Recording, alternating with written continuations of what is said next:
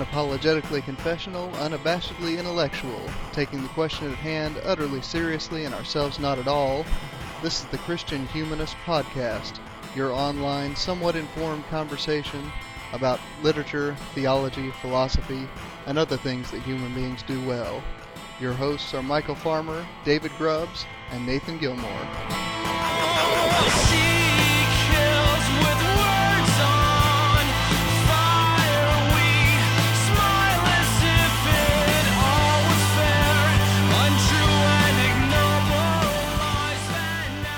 Welcome to the Christian Humanist Podcast. This is David Grubbs, your host this week.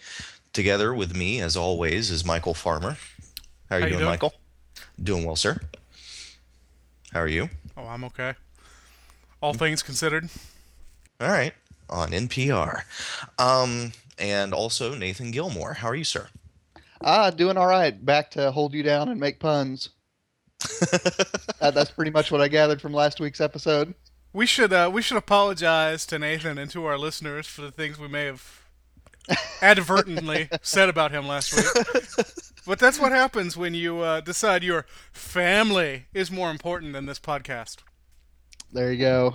Well, I do remember finding out that I was a seething ball of rage in the week that I was out. So apparently, sometime, Michael, you're going to have to not be here, and then Nathan and I can talk about you. Problem is, I do the recording. Oh, yeah, that would be technically difficult, wouldn't it? Okay. We've got some feedback this week. It was posted on our podcast website about comedy last week from, who was that from? From Phil Rutledge.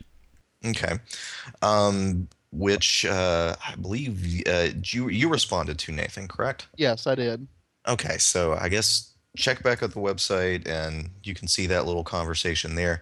Apparently we're being held to the fire because Michael and I don't think Family Guy is really that funny. And by the way, I tend to agree with the two of you on that score, so... Another ex cathedra announcement from the Christian Humanist Podcast. Family Guy is not funny. This is our third, folks, if you're keeping score at home. Did we any of the three of us come to agreement on anything that we all thought was funny? The first half of Monty Python and the Holy Grail, I think we all agreed on. Right, and I think we all enjoy Oh Brother, Where Art Thou as well. Oh Brother, Where Art Thou? Which I think we're talking about again today. Excellent. Well, we'll get to that. What we are talking about today, we did comedy last week, and this week we're going to be working with epic movies. The word epic gets thrown around a lot today when talking about movies. A lot of the big movies that we see in theaters have that label attached to them. And today, being the literary types that we are, we're going to latch onto that and say some things about epic as a genre, its history, and how it's still with us today in some form or other on the big screen. So, I guess first of all, how is the word epic generally understood when you see it applied to things today? What do you guys read it as meaning? Well, I think one thing, especially in the last couple years, and I have to think this is partly the contribution of the website Fail Blog. The word epic, appended to any noun simply means grand or impressive, or in the case of Fail Blog, extremely amusing. So it's one of those words that, well, I think it's somewhat analogous to the word "so" in the '90s. After about 327 episodes of Friends, where "so" became an intensifier without needing any sort of clause to finish it out. Now I deal with freshman writers every year who think it's all right to say that, this or that is so important, or this or that is so skillful. Yeah, it drives me crazy. You know what's worse? And this is off topic. Random. Yeah. Oh, sure. That's so random. Yeah, they don't mean that it's random. They mean that they don't understand it. Or that it amuses them, or something of the sort. And likewise, epic just kind of means long a lot of times, right? Oh, sure, when you're talking about movies. Mm-hmm. So, something is epic if it's big. or commercials, or a track on an album that takes up the whole B-side, or things like that. For our younger listeners, a B-side is a term that used to be applied to record albums. They were made of vinyl, I think. Well, those are the ways that it's generally used. The ways that it's kind of been watered down into just a synonym for really, really big. But well, I think we can't let that definition stand. I think I'm going to start with you, Nathan, since you are our resident Aristotelian. Um, and Aristotle is the father of the literary generic classifications that we still use to a large extent. What does he say about epic? Certainly, and I will say, David, that when I got the show notes, I had to go back into my Aristotle because all I could remember is what he said about tragedy. Me too. Uh, but the reason is that for Aristotle, epic is largely a footnote to tragedy.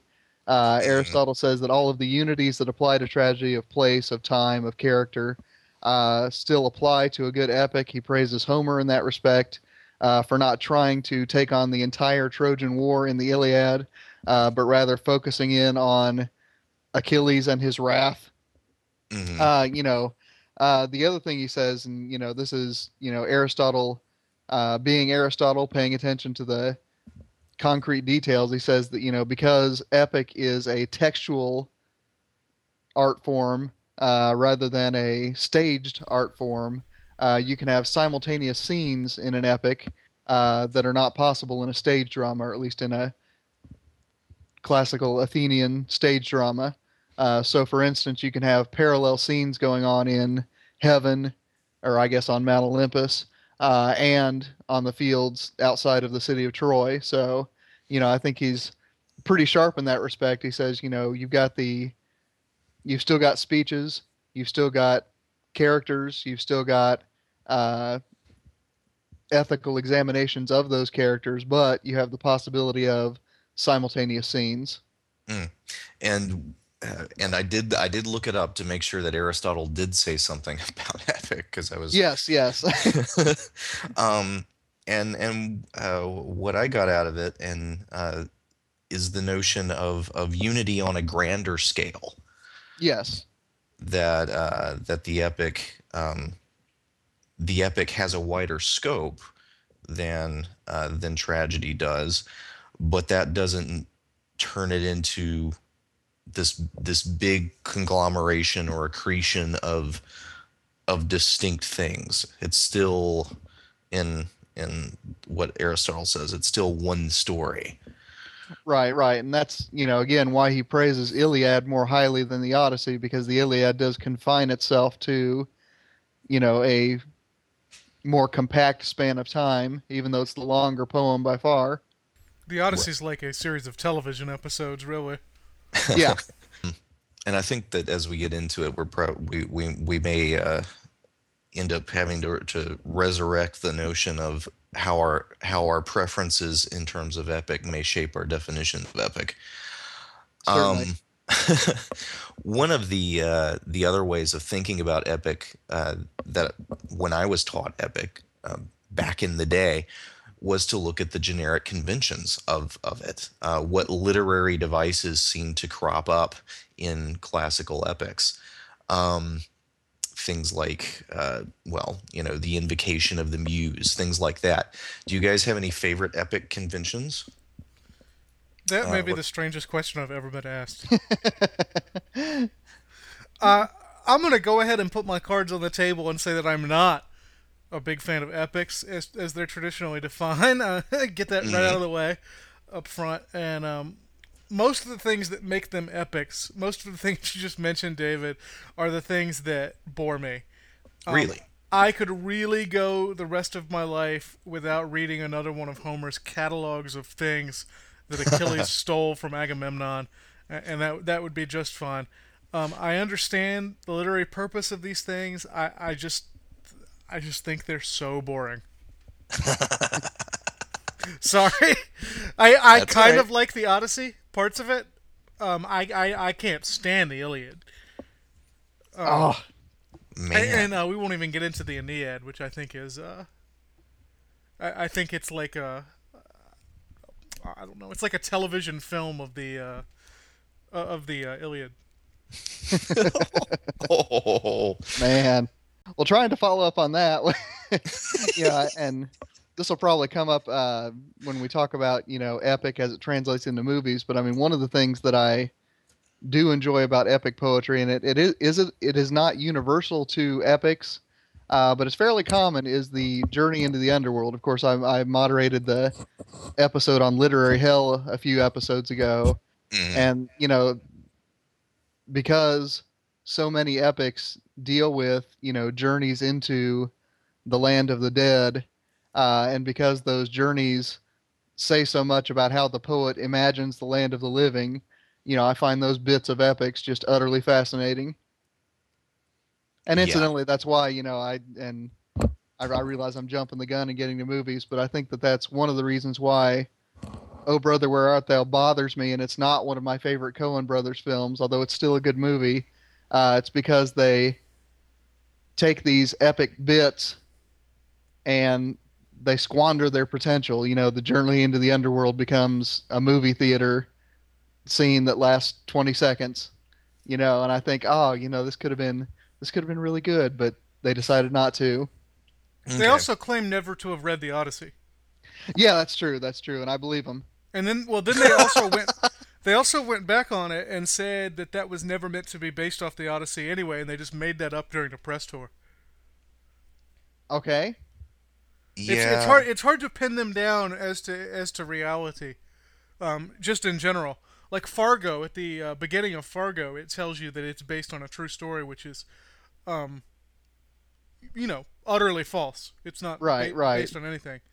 So the same goes for Roberto Huerta. The degree to which it's based on the Odyssey is at least up for debate. Okay. Um, my favorite, because I am an epic geek. My favorite are the epic similes. Uh, which I love. I love them in Homer. I love them in the Odyssey, especially the the Cyclops getting his eye drilled out scene. Um, yeah, which is just fantastic. I love Milton's too. Milton's epic similes are pretty grand. The Satan in hell as a gigantic whale wallowing around, um, is I just think that's fantastic. But I, anyway, that's me. Um, let's see. But not always do these conventions apply to everything. One of the most frequently cited ones is the in media race, uh, beginning, that the idea that the story starts off with the action already happening. And I think that's actually a convention that's still uh, pretty prevalent in film and on And TV. in literature. I mean, just about everything written since about 1800 has begun in medias res. Hmm. Well, I think it's funny though that Beowulf has very frequently been held up as an epic that was imitating the Aeneid, but it could not be further from in media res in its beginning. Um, I mean, Beowulf begins like five generations back from the main story. Right. You start with a genealogy rather than a scene.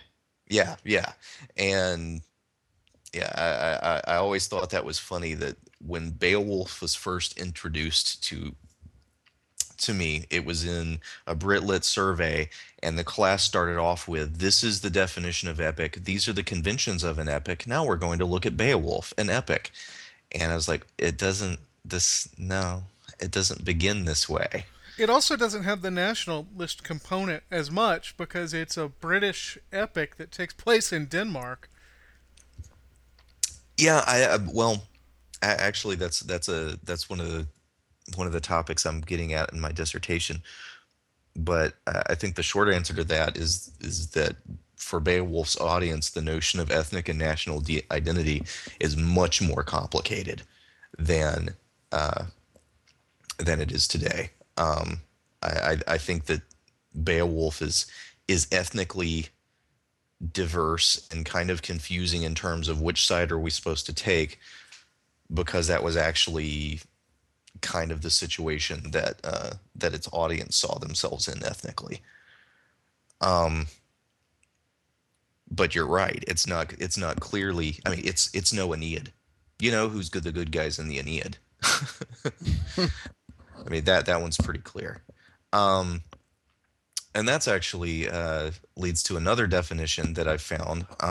It's from a handbook of literature, came out in 1936, Thrall and Hibbard, and I've seen it cited all over the place. Um, and that definition is: an epic is a long narrative poem, an elevated style presenting characters of high position and adventures forming an organic whole through their relation to a central heroic figure and through their development of episodes important to the history of a nation or a race. So I think that we pretty much covered that definition in terms of elevated style and organic wholes, but this definition kind of brings to the fore the notion of central heroic figures and the idea of the importance to the history of a nation or race.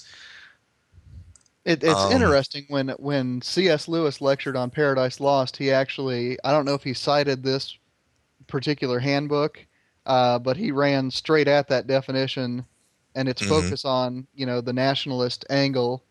And he said whoever wrote that, had probably read Aeneid most recently and had entirely forgotten about Homer. right. Because he points out rightly that um the Iliad really isn't concerned about the Trojan War taken as a whole. You don't get the beginning of it, you don't get the ending of it.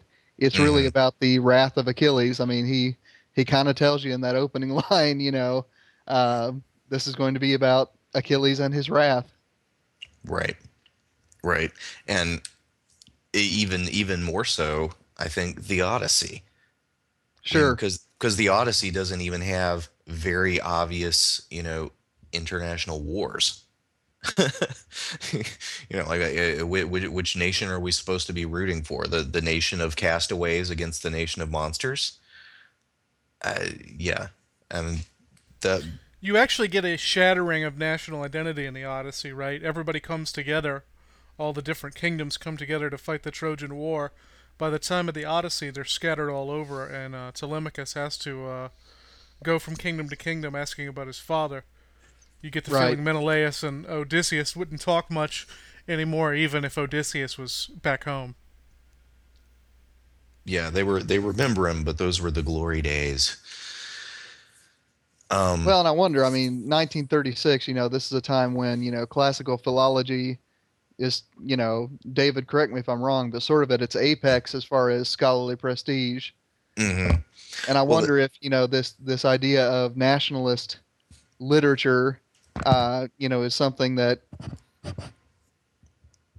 I wonder if this definition is so tightly tied to that whole constellation of inquiry that that's why the definition seems a little bit dated, even to C.S. Lewis.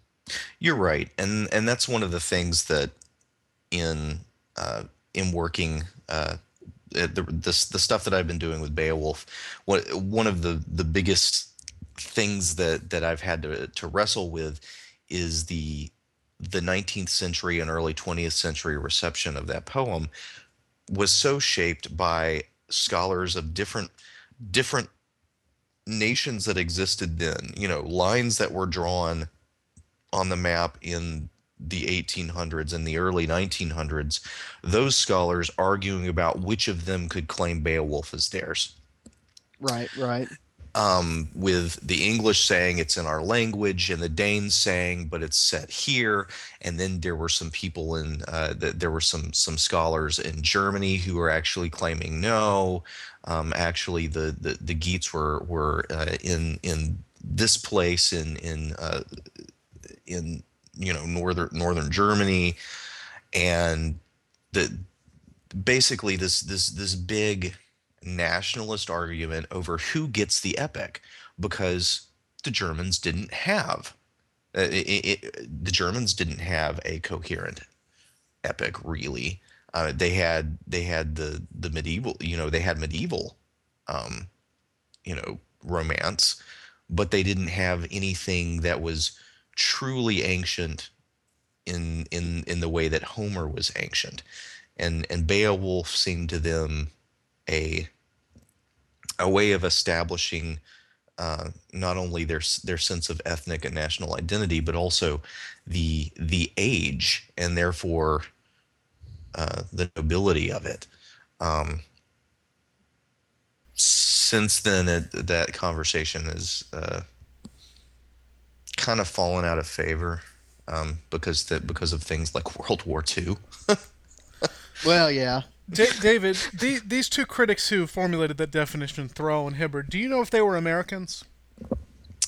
Um, Honestly, don't know. It took me a long time before I even figured out what the source of the quote was. Because that era in American criticism is an era that's very interested in defining what it is to be an American. Mm. Hmm. Um, so it would make sense that if they were American critics, that they would be interested in other kind of literature of national identity. Right. Well, I mean, the other reason just to go back to, I mean, why does this seem dated? I mean, part of it, I think, Michael, you're right. I mean, it has to do with not only an American search for identity, but a German search for identity, so on and so Hmm. forth. Right. But I think it also has to do with, I mean, there are poems that we want to claim as epics, like Dante's Comedy, like Paradise Lost, that really, because of their cosmopolitan vision, just don't fit this definition. I mean, Right. Paradise Lost is not a poem about England any more than Dante's Comedy is a poem about Florence. Although Maybe not quite. I mean, Dante is more of a nationalist epic than Paradise Lost, if only because he decided to write it in vulgar Italian. well, but so did John Milton. He wrote his in English rather than Latin. Yeah, I don't know enough about 17th century England, but weren't people writing serious works of literature in English? They were, yeah, yeah.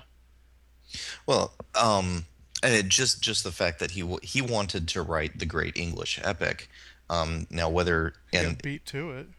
well, but he was. I mean, uh, uh, what I remember, Nathan, is that he was basically sifting through English and British legendary and history, trying to find what he thought was a suitably elevated subject for his great epic. Yes. And for a while it was going to be Arthurian, but then he researched the history and found that there probably wasn't actually a King Arthur at all, which was disillusioning. For And then some reason, that was a deal breaker for him when there obviously wasn't an Achilles or a Odysseus or an Aeneas.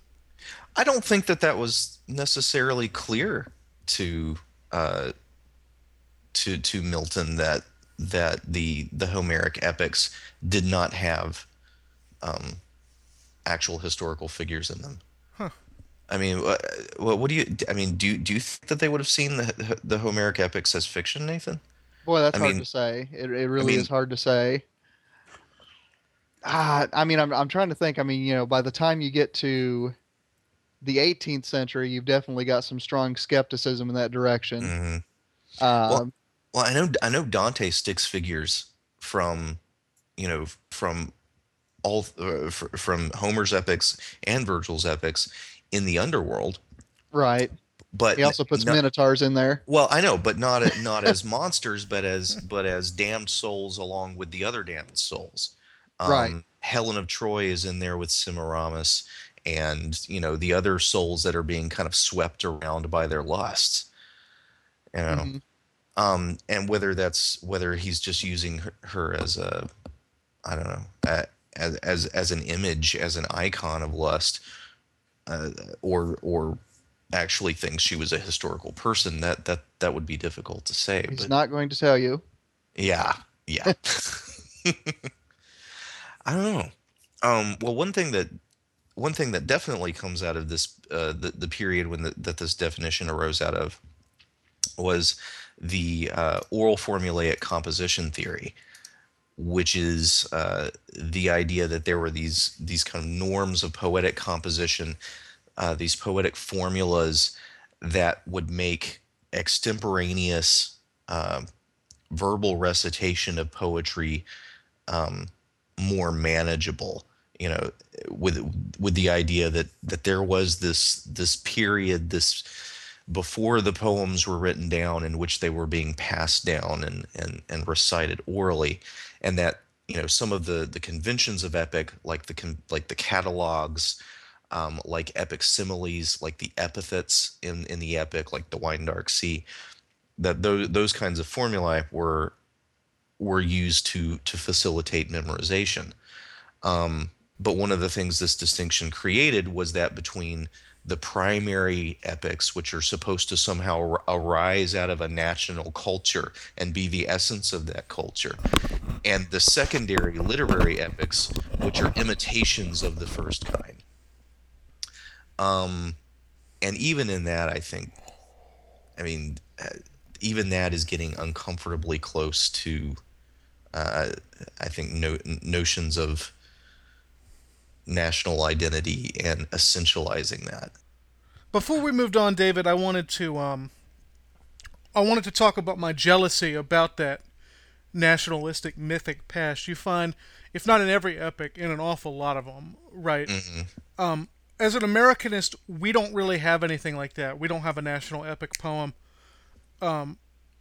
So we don't have a piece of poetry that explains the history of our country the way you do in certainly in the Aeneid, certainly in Spenser's The Faerie Queen, Hmm. the Chanson Roland, the Orlando Furioso. We don't have anything like that. The closest thing we have in terms of actual epic poetry is Henry Wadsworth Longfellow's The Song of Hiawatha, which number one, nobody reads anymore. And number two, isn't a mythical history for Longfellow's America, but for these Indian tribes of the upper Midwest. So it doesn't really count. Here's a funny story. I put that on my comps list because I thought the Song of Hiawatha was like 30 pages long. Turns out it's 400. Oh Oh, heavens. what? Yeah. What? Yeah, the Song of Hiawatha is long, and it's not a children's poem because, like you, I remember the Disney Silly Yeah. Symphony short. Yeah. No, it's a very serious poem. Wow. I'll And be. Who knew? anyway, so I'm jealous of that nationalistic mythic past that you get in the epics because we just don't have one. The closest thing we really have is the autobiography of Benjamin Franklin, which is not epic or poetry, but it is kind of our national mythic past. Right. So you could still find some things in American literature that maybe serve the function in some way without necessarily imitating the form.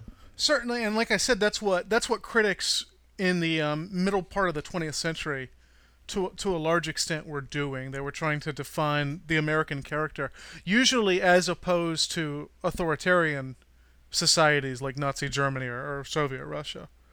But Right. we don't have something that's easily codified the way the Aeneid is easily codified, or the way, and maybe you can correct me if I'm wrong about this. Some of the Scandinavian sagas are codified national past. There are mm, that that I think actually gets at another issue, which the whole primary versus secondary epic distinction is a actually simplifies something that's complicated. When you talk about the Scandinavian past, you're talking about prose sagas, family sagas written in Iceland, and they're literary. Okay. You also have the Eddas, the prose and poetic Eddas, which are the poetic Eddas are mythological songs, fragments of story that had been preserved. The prose Edda was the work of a fellow named Snorri Sturluson in the 1100s, who collected bits of story, bits of song, collected manuscripts, and put them together in what is called the prose edda, which is sort of the bullfinch's mythology of the North. Um, the problem is that in the 19th century, early 20th century, um, scholars looked at collections like the Prose Edda, looked at the fragments of the Poetic Edda, in the same way that they were looking at Homer as kind of naive productions of a national mythos. That they could look at these stories and somehow get at the essence of what these people really were. As if in some way these stories were epiphenomena of the nations, the ethnic groups simply being what they were. The problem is that Snorri Sturluson was a man who selected things and was trying to put together pieces in a way that made sense. Similarly, we don't have Homer as an orally performed poet. The earliest Homer we have is still written down. We don't know what choices the guy that wrote it down made. Sure. So We I actually think, have no idea whether Homer's a real person or not. well, even if he's not, somebody wrote it down. Or if it And was written down by another person called Homer. Yeah. yeah, well, and I don't want to get I don't want to get into that argument, but I think the problem is that when they were latching onto to these epics as the original epics as real evidence of what their actual national character is, they s- they were trying to not view them as literary products, and they still very much are. Even an impromptu poem on an occasion is being produced by a human mind and a human will who is choosing material in a way that will appeal to the audience and create the effect that the poet desires. So I think something that's uh, maybe one of the approaches that's been more recent is to look at these epics not as, wow, let's look and see what the ancestors were really like, but let's look and see what one writer, one author, what vision of the past they wanted present, and what goals they might have had for this vision. When we were discussing this episode on Facebook, you mentioned, Michael, something that Bakhtin's a discussion that Bakhtin has about epic. What does he bring to the table? Well, I wanted to say something about Bakhtin first, in case our listeners aren't familiar with his work. He was a literary theorist in Soviet Russia in the I don't know, early part of the 20th century, and his criticism has, at the very least, this kind of veneer of Marxism to it. The degree to which he believed Marxist doctrine is up for debate. People say everything from he was a dyed-in-the-wool Marxist to he was a Christian existentialist who used the language of Marxism to keep from being sent to Siberia. I'm not qualified to make that distinction, but he wrote two major books. He wrote one on Dostoevsky and one on Francois Rabelais, and then he wrote a bunch of other essays that have been collected in various collections. His work was translated in the 60s and 70s, and it became fairly important for post-structuralism, but he's not really a post-structuralist, and he's sort of his own school, and he's much more readable than a lot of literary theorists, so I do recommend him. My wife hates him, but I like him okay. Bakhtin's point, and this comes from an essay called Epic and Novel, and it's collected in English in a book called The Dialogic Imagination. But his point is to contrast the epic with the novel, and really not just the epic, even though the essay is called Epic and Novel. He really wants to contrast the novel with every other form of literature, and he says all these other forms are dead. He's really an apologist for the novel. He says the novel is the only living art form because it's the only one that comes along after printing, so the rules aren't set just yet. So here's how he defines the epic. And it has three parts. Quote, one, a national epic past serves as the subject for the epic, and I guess we can debate that. Mm, Two, a national tradition, not personal experience and the free thought that grows out of it, serves as the source for the epic. And three, an absolute epic distance separates the epic world from contemporary reality. That is, from the time in which the singer, the author, and his audience lives. So the main thing about the epic is that the world it describes is completely inaccessible to anyone writing or reading the epic. It's unchangeable and it's closed off. And Bakhtin says that, quote, there is no place in the epic world for any open-endedness, indecision, indeterminacy. There are no loopholes in it through which we glimpse the future. It suffices unto itself, neither supposing any continuation nor requiring it.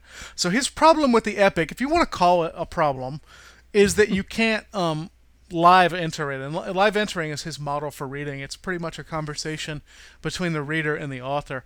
But the epic, because it's basically a monologue, doesn't leave any room open for conversation, either between the author and the reader or among voices inside the text. And because those voices inside the text are what Bakhtin they're what Bakhtin calls polyphony, and they're very, very important to him, and they're the best thing about the novel for him. So that the epic doesn't have it, um, if it's not a failure of the epic, it's why he's not particularly interested in the epic, except as it contrasts with the novel. So that's his critique of the epic, and he doesn't think it's a bad thing. He just thinks its time has come and gone, and that the novel kind of reigns supreme now. And as someone who studies primarily novels, I agree with him.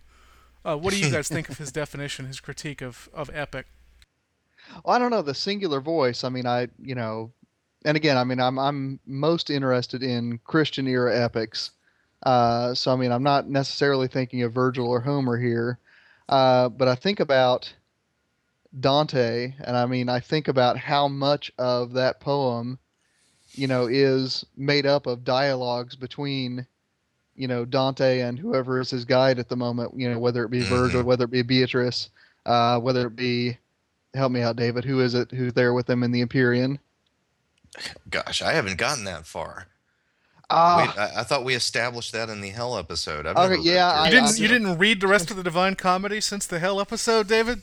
Uh, I bought it. At any rate, I think it's Saint Bonaventure, but don't quote me on that. I'm going to look it up after we get done recording so I can issue my own mea culpa on the blog.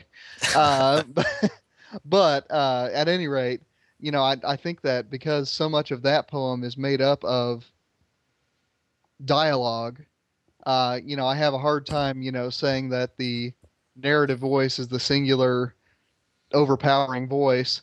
And actually, I mean, now that I think about it for a couple seconds, I mean, I think about the strong tradition of epic speeches, and although I know it's not the same as, modern era novelistic, sort of realistic dialogue, I have a hard time thinking of it as monolithic. And it might be, that sort of strain in Derrida that's always there, when he wants to say that, there's, sort of Platonism, which is very monolithic, but then there's Plato's text, which is dialogic and interesting.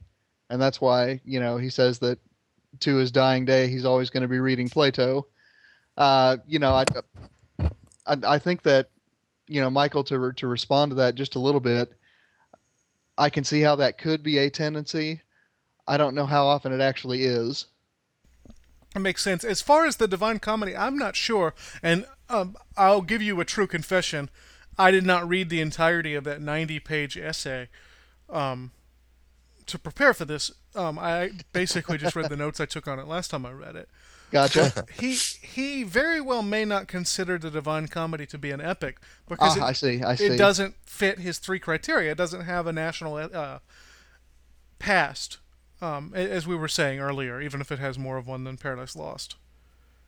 Okay. So I'm not sure if he would even consider it an epic the way Homer is. I gotcha. Okay. I mean, David, does all that we just heard fit? Some of the epics that you spend time with. I've actually read articles that applied the notions of Bakhtin's emphasis on dialogue to Beowulf. One of the things about which the Beowulf poet, the voice of the narrator, is incredibly reticent is how we're supposed to take um, many of the speeches, many of the exchanges between characters that take place in the poem. Um, And there's a great deal of argument over even what the conversations are about. Some arguments argue for example, the Queen Wealhtheow, the wife of Hrothgar, after after the during the banquet, after Beowulf has killed Grendel, the queen passes around a cup, and she speaks to several different characters, and you can read it as simply, this is just an epic celebration. This is just, sort of rote formulaic speech. But at the same time, you can also read it as she is addressing simultaneously in the same speech. She's addressing different people of the audience and intending them to hear her say different things. She asks she simply says in kind of a rote formulaic way, we hope, Beowulf, that you'll remember our gifts to you, and that you'll be a friend to our sons after the king is dead. Well, to Beowulf, it's a thank you, but it's also an appeal for political support. To the queen's nephew, who and this is a particular reading of the poem, to the queen's nephew, who she sees as an impending threat to her sons. This is a warning that she's getting Beowulf on her son's side, so the nephew had better not mess with the sons, which later he does, kills them and takes the throne. So there's the voice of this woman in Beowulf, who seems to be speaking in a very complex way to the different members of this audience inside the poem. It's not just a narrator going through the formulas, repeating the prescribed speeches to celebrate the big epic hero. There's much more complicated stuff going on. I don't know. Well, and one thing that happens when the post-structuralists read Bakhtin, and I think this is actually, and this may be the only kind word you ever hear me say about post-structuralism on this podcast. So listen up. Yeah, listen up. One thing they do that I think is actually helpful is move this distinction between polyphony and whatever monopoly. I don't know. Single voice and dialogue from the author to the reader. And so it becomes less of what's actually in the text and how you read the text. Mm-hmm. Okay. And I think that may be a more helpful thing to think about than Bakhtin's somewhat narrow and the way you guys are talking, ill-informed definition of epic itself. There's an epic way of reading and a novelistic way of reading, perhaps. Right. Well, and my suspicion is, I mean, that because I've not read this essay by Bakhtin, I'm probably missing some of his salient points. So, I mean, I don't mean to paint Bakhtin as some sort of idiot that, is illiterate and never has read his Homer. I mean, I'm sure he has points. I think that, because I've not familiarized myself with it, I just don't get him. My guess is that he was writing that what he was writing would be more applicable as a critique to the way epics were being read in his time. That's a good point as well. And that he was teaching that he taught how to read the novel, and that what some of the scholarly work I've read that's been done with Beowulf is in fact taking what Bakhtin has said and reading the dialogue in Beowulf as a novel, looking for voices other than the narrators to crop up in the story. So maybe it's not so much that Bakhtin got it wrong as it was that he was critiquing the approach and then showing another way to look at things. And because we all read it from his way now, he seems simple. Right. But that's usually the way it is with those guys who come along and change our paradigms. One thing that you were when I was talking to you, Nathan, yesterday, you seemed to be bringing up the idea of the mock epic, the story that takes the conventions and turns them on their head or whatever. What were you getting at? Well, actually, it's interesting. When you gave me the show notes, I thought, well, that's precisely the opposite of what I was talking about. But let me talk a Oh, little oh, bit okay, about what mock epic is, and I'll try to explain why I had something precisely opposite in mind. okay. A mock epic, is a form that really rises up in the 17th, 18th centuries, has its heyday, and then largely disappears because the novelistic form becomes, so dominant literarily that there's no need to mock epics anymore. But two of the more famous ones are Hudibras on one hand and The Rape of the Lock by Alexander Pope on the other. What you've got in a mock epic is you've got entirely absurd subject matter, but with this high flown, well, epic language. Mm, And so, mock epic is one of the things that largely deflates the genre of epic after the day of Spencer and Milton when it enjoys a renaissance of sorts. Now, what I had in mind, and I'm going to go ahead and segue. I'm going to take the reins from you and segue into movies here. go What I for it. had in mind were movies that I think, in pretty smart ways, take novelistic characters in a comedy movie setting, but work in the episodic structure of an epic.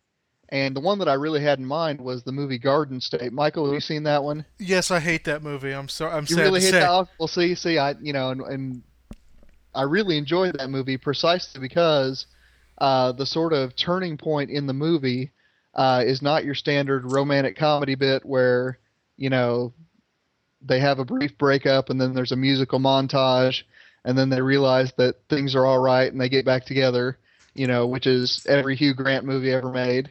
Hmm. But, in that movie, the turning point, the epiphany is actually a journey to the underworld. It's when they make that trip, and I honestly don't remember why they had to go to that geological research station, but they actually traveled down into a chasm, down into the earth, and down there they discover, this young couple who sort of gave up on trying to be grand and see the world and, change things as they are and decided to instead find a sort of domestic happiness. And that's really where the Zach Braff character, realizes that his LA aspirations aren't going to be fulfilling. And, it's one of those things that's definitely not epic in a doctrinaire way, but I think it is a very interesting appropriation of the journey to the underworld, which is one of my favorite parts of epic convention. I never even thought of it that way, Nathan. I was so distracted by how much I hate Natalie Portman in that movie. Well, Natalie Portman, I mean, a fine person, I'm sure, and from what I hear, she probably would have done well in law school. Not a great actress. No, but Thank no, you, I George never thought of it Lucas. that way. Now I'm thinking about Elizabethtown, which has essentially. Have you seen that movie? It has essentially the same plot. It's a No, I've not seen that one. Cameron Mm-mm. Crowe movie that came out a few years later, and I'm trying to figure out if there's a descent into the underworld in that movie. Uh, All right. the Well, but building anyway, I catches mean on that fire. that's what I was mentioning earlier. That's why Oh Brother Where Art Thou disappointed me in that respect because the descent into the underworld scene is not a turning point at all in the Coen brothers film. If Hmm. anything, it's a brief sight gag that you pass over and then, you go on to more musical numbers. You're alleging that the descent into the underworld in No Brother Where Art Thou is the movie theater scene. We thought you was a toad. That scene. Yeah, yeah. Why? Where would you see the underworld descent? Well, I was gonna say that it would be the KKK rally Ah, okay. I hadn't thought about that. Ooh. because I mean they sing "Oh Death," right? But the Yeah, only I thing suppose so. I suppose so. there's the burning crosses, and but the only thing that would keep me from saying that is that the John Goodman Cyclops character nearly gets blinded in that scene, so it could just as well be the Cyclops. Yeah, I think maybe that's why I didn't think of that as the underworld because of the prominence of John Goodman in that scene. But I would Okay. I would be more apt to call that one the underworld scene than the movie theater, which you're right is just a sight Okay, gag. because I suppose they do rescue Robert Johnson from hell there. Tommy Johnson, I think, but Tommy yeah, Johnson. My bad, my bad. it's okay. You got me when we talked about deals with the devil. Yeah, that's right. Now I've fallen into my own spider web. Well, maybe we've run up against the Coen brothers' alleged not reading of the Odyssey. Maybe this is just them playing with the material rather than us misunderstanding the pattern. Well, I don't know because I mean, I'm going to talk about Coen Brothers a fair bit next week when we do tragedy because I think they are filmmakers who really get sort of some of that Aristotelian structure to things.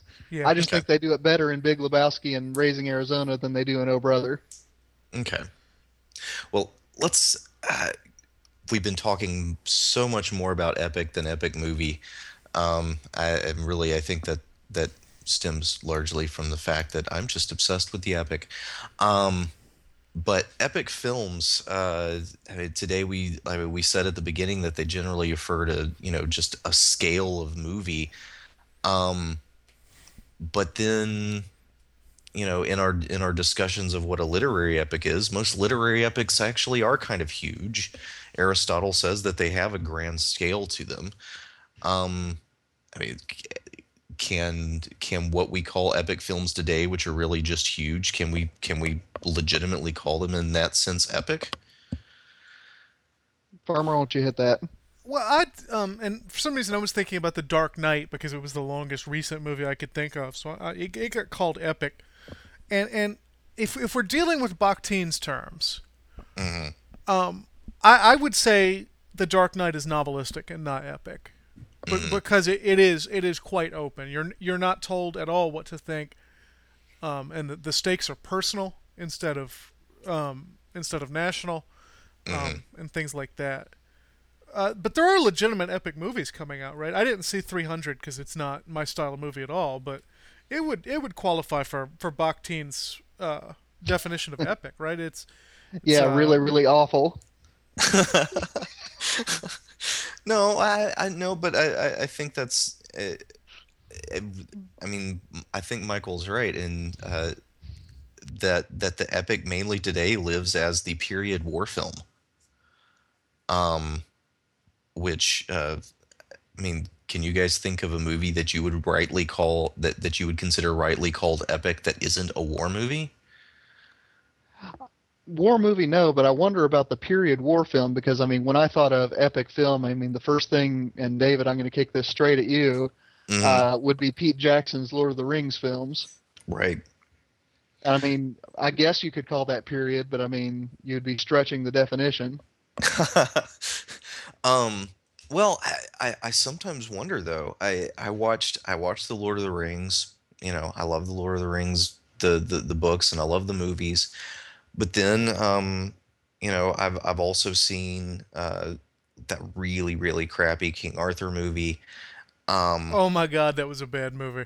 well, and other kind of film depictions of what's supposed to be the legitimate Middle Ages or Dark Ages at least, and they seem to be very Lord of the Ringsy. Um, as if in the imagination at least of the people who are producing these films, the actual Middle Ages and the fictional Middle Earth are not really that different. And maybe that's I mean half sort of pop culture ignorance and half the success of Tolkien in replicating the mood that he was extracting out of medieval literature, which he was imitating in the Lord of the Rings. Um, David, I'll be honest with you. Deep in my reptile brain, the Middle Ages looks like a combination of Lord of the Rings and Monty Python and the Holy Grail. I well, mean, I I know it's probably not logically, but emotionally, when I think about the Middle Ages, that's what I think about. You can blame that on my being a dumb American or whatever, but yeah. I I don't think you're alone in that, frankly.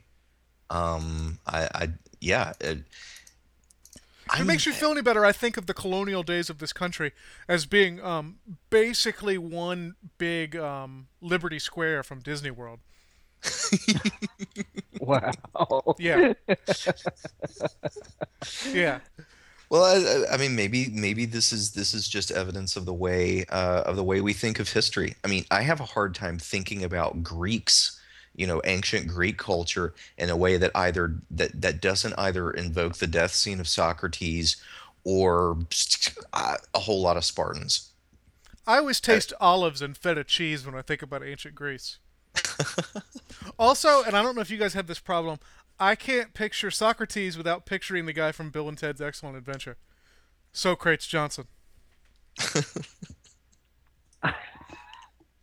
I don't yeah, know what to say. It's I don't apparently have true that image confession. personally.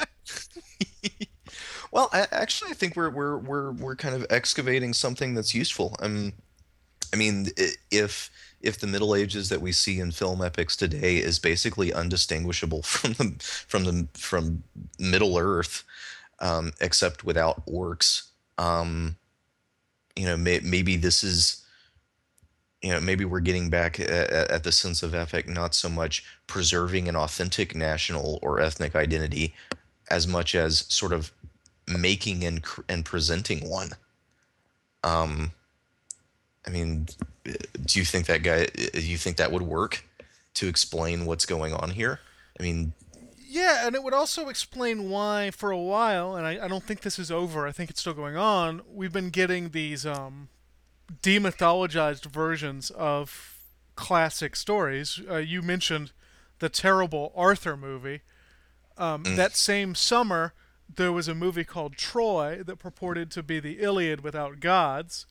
Robert ah, Zemeckis, I think, is putting out a version of Robin Hood that looks like it's going to be quote unquote gritty, which is another way of saying demythologized.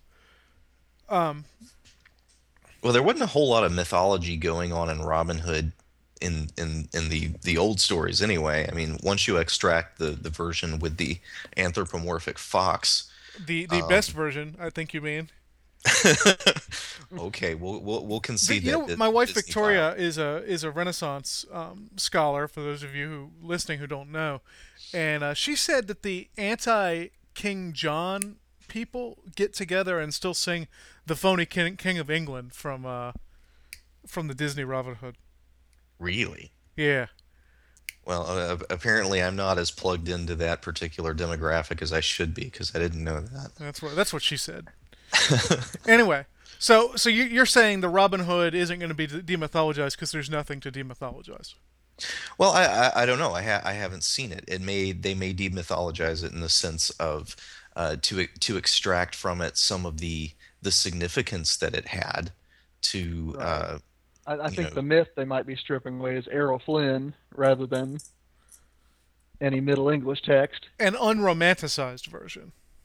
Yeah, I think that might be a better term. right, right, because Errol Flynn brought this. I'm the charming debonair. I'm going to conquer the Norman invaders with my fantastic smile and rapier skills. Um, yeah, maybe Russell Crowe's Robin Hood is going to be a It little looked more like hardcore. Gladiator with bows and arrows to me. Yeah, Now, and I don't frankly, necessarily see that as a bad thing, but I think you can only step up from Kevin Costner's Robin Hood. So, Oh, I like that version, but I mm, saw it when I was 9 years old. yeah, make allowances for that. He How doesn't dare you, Nathan? he doesn't do an accent. Come on, Michael. Well, would you rather he do an accent? I would Have you rather ever he not. heard Kevin Costner's accents? I would rather he not be cast as Robin Hood, but that's just me. No, let's hate on Troy. I think we can all hate on Troy. Can Yes, you hate on Troy, Nate? I've actually not seen it, so I will just trust that your hate is well directed. it is an Oh, abortion of a movie. oh my gosh. All right. Two things bug me most. They left out the gods. I don't understand how anything in the Iliad, how anything in that story makes sense if you leave the gods out. I walked out of that theater thinking that I was about as interested in a demythologized version of the Iliad as I am in Rudolph Bultmann's demythologized New Testament. Nice. No, thank you. Yeah. Now, is this the one with Brad Pitt? Yes. Yes. And his Okay, tree yeah, I saw trunk trailers arms. for That's that the and other thing I thought remember probably thinking. wouldn't see it, and I was right. Okay, the other thing, okay. The other thing that annoys me. All right, all right. How does the Iliad begin? Aid me muses and singing of the rage of Achilles. All right. This version, the movie version, Troy, it's aid me, O muses, as I sing the world-weary ennui of Achilles. Yes? You know what they got right though is Paris. Oh God, I hated Orlando Bloom's Paris, but he was so right. I mean, Orlando Bloom is one of the worst actors of our time, but yeah, I mean he's just the right kind of whiny and annoying and effete to play Paris. I did think they got that right. Yeah, but he lives and he gets the girl in the end. Paris does? Yes, they kill Helen's husband, and Menelaus. yes, and Helen and Okay, Paris okay. get I away thought I with thought you in were gonna the end drop and on me that have her husband wasn't Menelaus in the movie. no, no, no, no. They kill him off. They kill off their husband, and she runs off with Paris in the end. Ah, I was incandescent. Yeah, it was. I got dragged to that movie by my friend Garrett, who loves epic movies. He dragged me to that and Arthur in the same Mm. summer.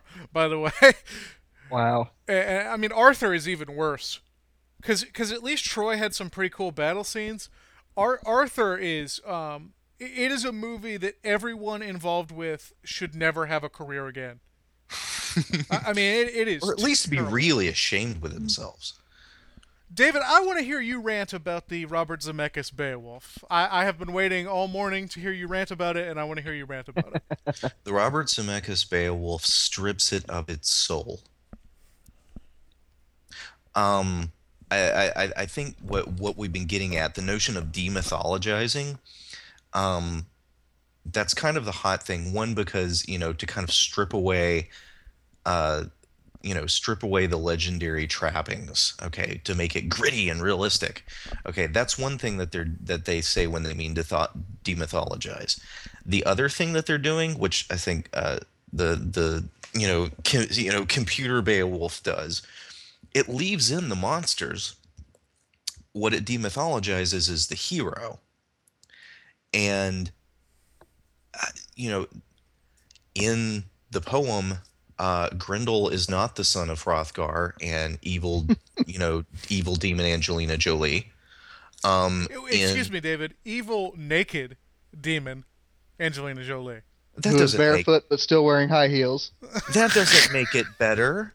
That doesn't make it better.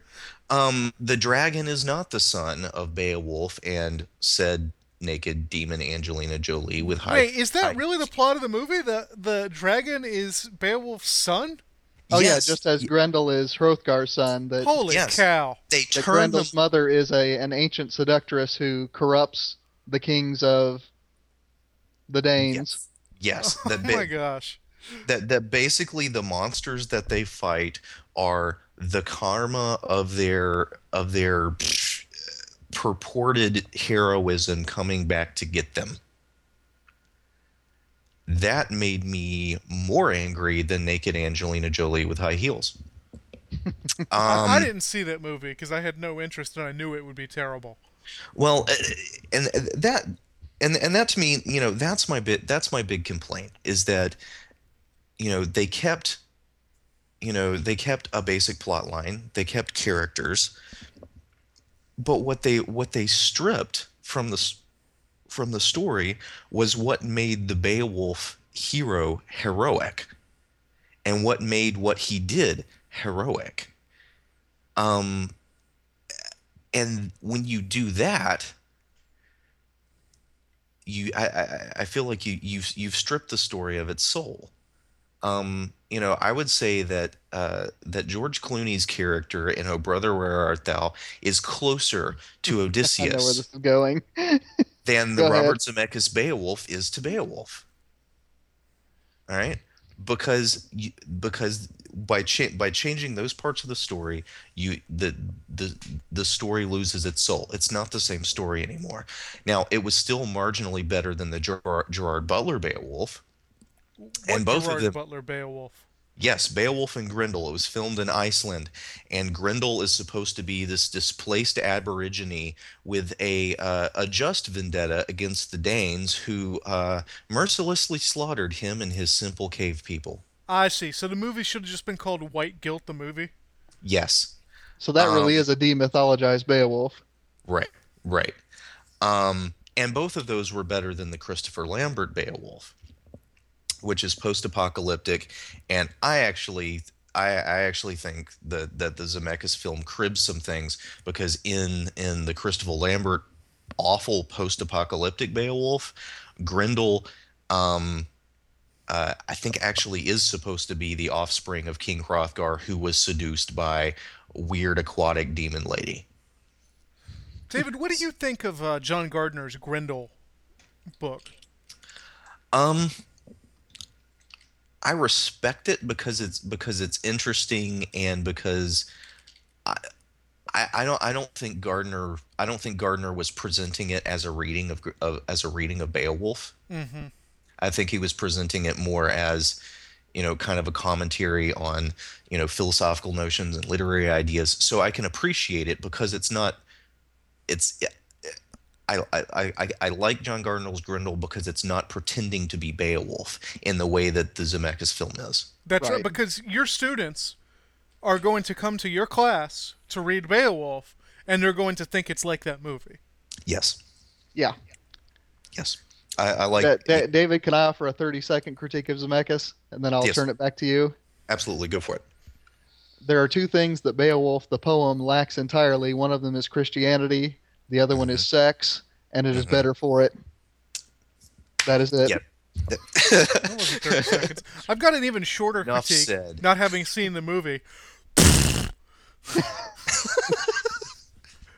I actually have the script. I actually have the script on my bookshelf.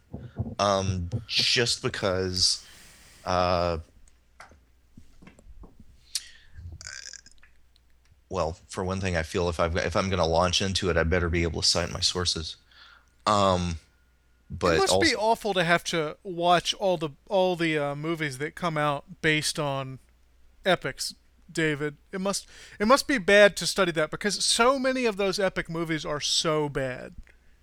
well, I think it's because they think of epic as a big movie that has a battle in it.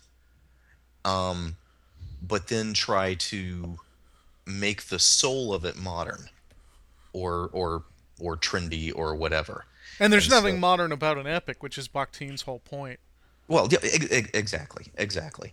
Um, so I think really the closest I think that you get to the spirit of the classic epic, you will find in the Lord of the Rings movies, and that's not because who filmed it were trying to preserve the spirit of the classical epic, but it was because Tolkien was doing his darndest to channel it, and not perfectly, and that it's still a very modern work. Okay, the Lord of the Rings is not medieval.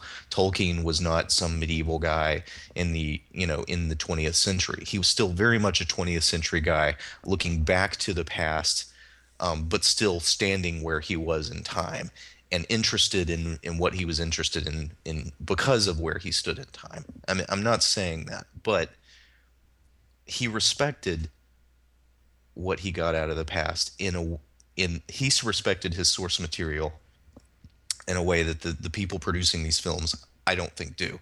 And he trusted it to be strong, um, and effective in what it set out to do. And so what he did, I think, tried to imitate that. And as a result, when they adapt him, trusting him to work because he's 20th century, um, that it does work. And I think it's kind of weird and ironic, um, that the creative production of a modern mind enamored of the medieval and of the ancient would end up having its book turned into movie more faithful to the spirit of the epic than movies based on the epics themselves. Anyway, that's my soapbox. Um, let's see. Are there any epic movies that we think do it right? Or are we just gonna, kind of wish that somebody would write the epic we want to watch? There's I a mean, version of I would still Paradise point Lost back coming to out. I would still point back to Pete Jackson's Lord of the Rings films as movies that actually get the spirit of the epic basically right. Okay. Would you say Paradise Lost? Yeah, they're making a Paradise Lost movie supposedly. Uh, I wonder if it'll be any better I than think I'd rather play the Dante's Inferno video game. I I was think. gonna say, I think that's what we can all agree on. The Dante's Inferno video game being the best cultural manifestation of epic. Oh, yeah. In which Dante comes back from the Crusades in order to find his love Beatrice slain, and so he goes to hell to rescue her with his giant death scythe. Wait, is that actually the plot of that game? Yes, Oh it is. yes. At that point, it's not really Dante's Inferno anymore, is it? Isn't it Right. just Now- the now- now Inferno? Yeah, we're mixing up, Orpheus and Oh, holy cow. Dante and Beowulf and all kinds of groovy things. Well, you We all gotta need to admit, get together though- and play that game, clearly. Well, you gotta admit though that if you read Dante's Inferno, he's not really occupying a position that someone playing a video game would want to be in. No, You mean tourist? Exactly. He doesn't really do anything, does he? I mean, now that I think of it, I actually could picture Dante in Bermuda shorts and an Aloha shirt, nice. kind of going through hell. Oh, gasp! The horrors. I want to know what the worst of the worst is. What's the worst movie based off of an epic poem? Ooh. Hmm. Yeah, you got any, Nathan? I mean, I haven't watched that many movies based on epics. I mean, Zemeckis' Beowulf immediately comes to mind. But I mean, I haven't seen those other Beowulfs, so Yeah, but I think Troy is worse. okay, I haven't seen that one, so I'll defer to you yeah. on that. Troy is bad. Arthur is worse than Troy, although Arthur, I guess, is not based on a. Exactly. Epic Arthur poem. has the virtue of not being actually based on any particular version. It's actually based on a book that came out in the 1970s that attempted to posit a historical Arthur on the basis of the way the Romans would actually recruit from the different nations that they conquered soldiers and then colonize them, settle them on the opposite side of the empire to serve as a kind of native, as a kind of resident home guard loyal to Rome because it was not because it was ethnically distinct from the place where they settled. They felt that they could trust these guys to stay put, not go native, and stay loyal to the empire. And there actually was a contingent of heavy cavalry taken from what is now the Ukraine that was actually settled at Hadrian's Wall. And so they took this book from the 1970s. I can't remember the title of it, but it had Sarmatians in it. They took that book and then just kind of built around that historical fact, but then turned the Britons into these kind of cartoon druids, turned the Romans into cartoon Romans, and turned the Anglo-Saxons into things. So it was, I think it was weirdly unsuccessful because they took this one bit of history and then proceeded to turn all of the other history into one-dimensional parody. That is among the worst movies I've ever seen in my life, Arthur. It made. I mean, I was begging for Troy Yeah. about halfway through Arthur. Well, okay. Another critique of Troy. You could not do what they do with bronze weapons. I'm sorry. They're too heavy and they aren't going to hold that good of an edge. Now, we can't simultaneously complain that they take the supernatural elements out of Troy and that it's unrealistic. Yes, we can. Don't tell me what we can do. Yeah. So I'm gonna peg Troy as my worst epic movie, because not only does it strip out the supernatural, but it also jettisons the heart of the epic.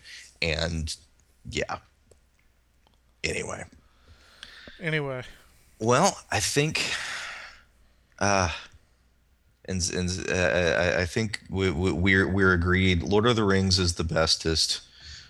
Troy vying with Arthur and Zemeckis' Beowulf are the worstest, and we're really waiting for somebody to give us an epic movie of an actual epic that we really love. You know what I want is for a listener to play the Dante's Inferno video game and send us a review of it. That would be cool too. I wish we had gear, some kind of swag that we could, give as prizes for We'll such send things. you a Christian Humanist podcast windbreaker if you play that game for us. Do we have those? Are we public radio now? Shh. All right. Well, I think that about wraps up our conversation. What have we got going for next week? Well, next week we're going to wrap up our trilogy about movies with a discussion of tragedy. I'm going to try to get to the movies a bit quicker than you two gentlemen did. But we're going to, like I said, finish out movies. We'll see where it takes us. I'm looking forward to it. All right. Well, you can, if you would like to leave some feedback on this episode or anything at all, you can send email to us at thechristianhumanist@gmail.com. You can also visit us at our website and leave comments. We have a blog now, hooray, which is christianhumanist.org/chb, and you can listen to the episodes at you can also find the podcast there linked as well. So, this is David Grubbs for Michael Farmer and for Nathan Gilmore, wishing you all grand weeks, and as Luther said, let your sins be strong, but let your faith be stronger. See